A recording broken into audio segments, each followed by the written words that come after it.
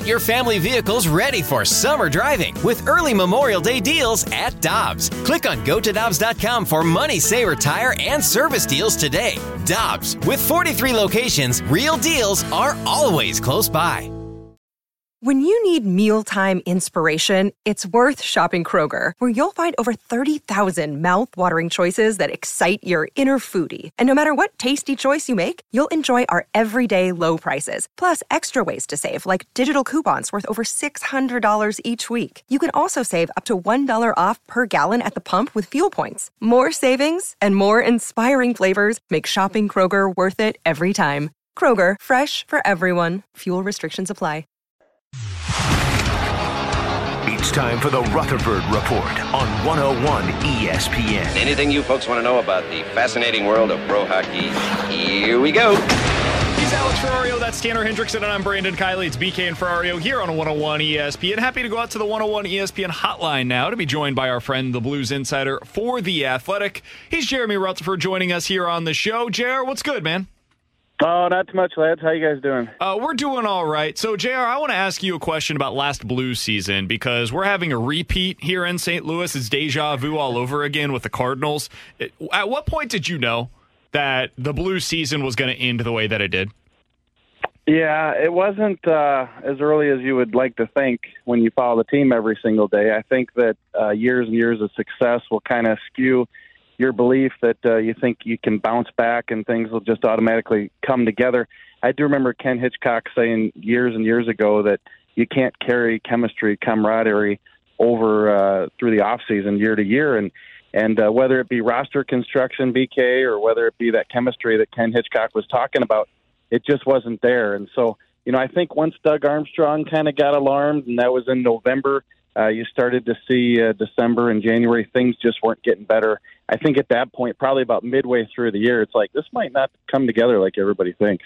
Jer, when we talked with Doug Armstrong a couple of weeks ago, we talked about the difference between the team that won the Stanley Cup and this year's team, and he said the maturity factor is completely different. Younger players not understanding the game maybe as well as guys like Steen and Petro who had been around a long time.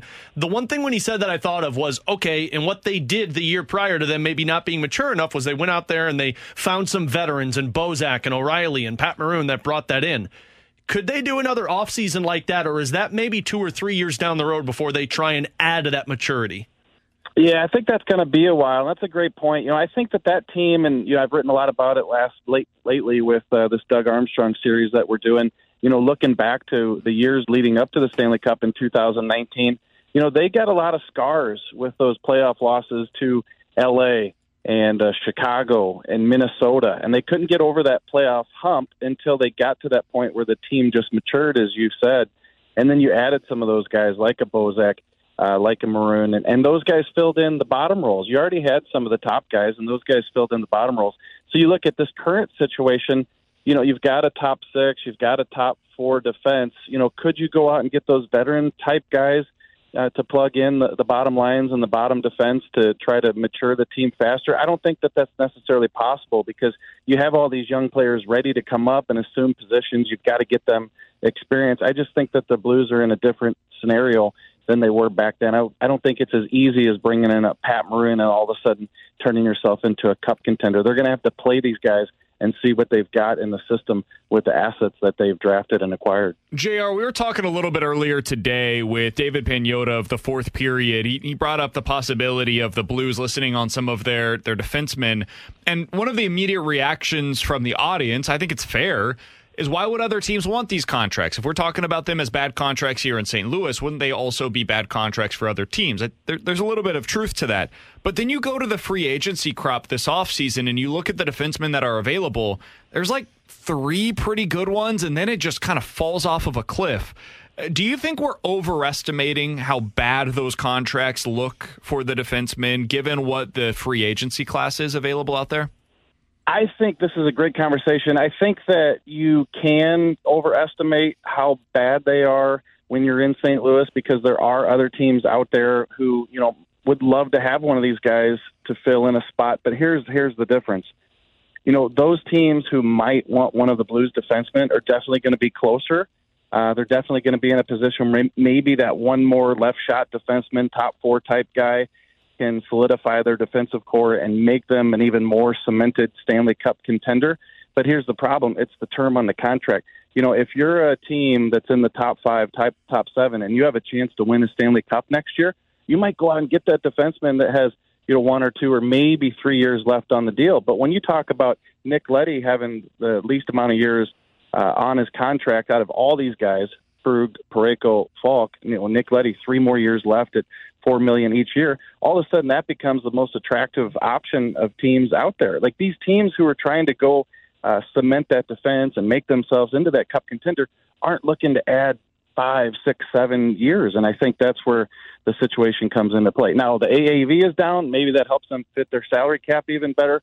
But I just don't think the teams would be interested in that term. That's why I think where Blues fans stand in terms of how do you unload one of these contracts. Jer, when it comes to this Blues roster for the upcoming season, of course, a lot can change with the draft and trades and the offseason, but so many people, the number one question I get asked is, how do these prospects fit into the Blues plan? Zach Dean, Zachary Bolduc, who's had a heck of a season, his final season potentially in juniors. Do you see these guys being, I don't want to say impactful pieces because it's so hard when they're young, but pieces to the team next season? I think that if you look at a Zachary Dean, who the Blues got in the Barbashev trade, I've heard from within the organization that he's got a real shot of making the team out of camp. But, how long does it last? We saw that with Jake Neighbors last year, and then he was up and down. The same could be with Zach Dean. I talked to Zachary Bolduc yesterday. I have a piece coming up The Athletic in the next probably week or so on him. He's excited about the chance to make the team, but realizes that's not a guarantee. He's another guy who could be up and down. I think these are guys who could potentially be on the roster next year. And, hey, do they score you 10 goals and kind of open your eyes a little bit, Alex? Yeah, I think they can. But I don't think these are impactful guys who next year they're going to score you 20 and they're going to make you a more competitive team and you're going to be sitting third in the Central because of what these guys are going to be able to do. I just think it's too early for some of these young guys to do that. So this team is definitely going to have to be carried by the guys who we assume were going to do the job last year and didn't do it.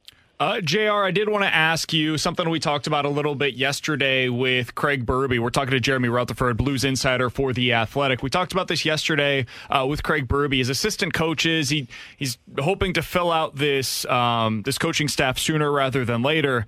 What do you think would make sense from your perspective for them to add to this coaching staff? What should they be looking for? Maybe it's not an individual candidate because it's so hard to project those sorts of things, but what kind of qualities do you think their next assistants will bring?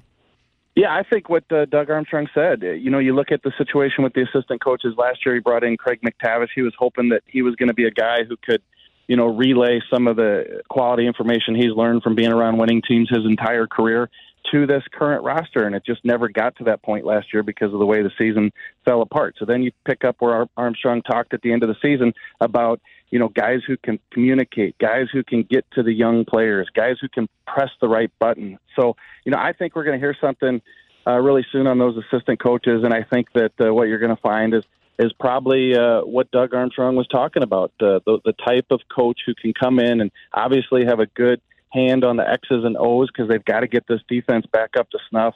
It wasn't very good last year. You can point to the performance, but it's also got to be a system that these guys can play and understand and be successful at. But the bigger picture, it's got to be a coach who comes in here and is able to communicate and relate to these players and get the most out of them. And I think that's what we're going to see when we get these hires from the Blues. JR, we appreciate the time as always, my friend. There's a great piece by you yesterday that was posted about Doug Armstrong, the early years of his general manager opportunity here in St. Louis. People should go check that out. If you can't find it on The Athletic, be sure to follow him on Twitter at JP Rutherford. He tweeted it out over there as well. We'll be reading, we'll be waiting for you, and hopefully next week we'll be talking about some of the coaching hires, my friend. Yep, appreciate it, guys. Thanks a lot. Got it.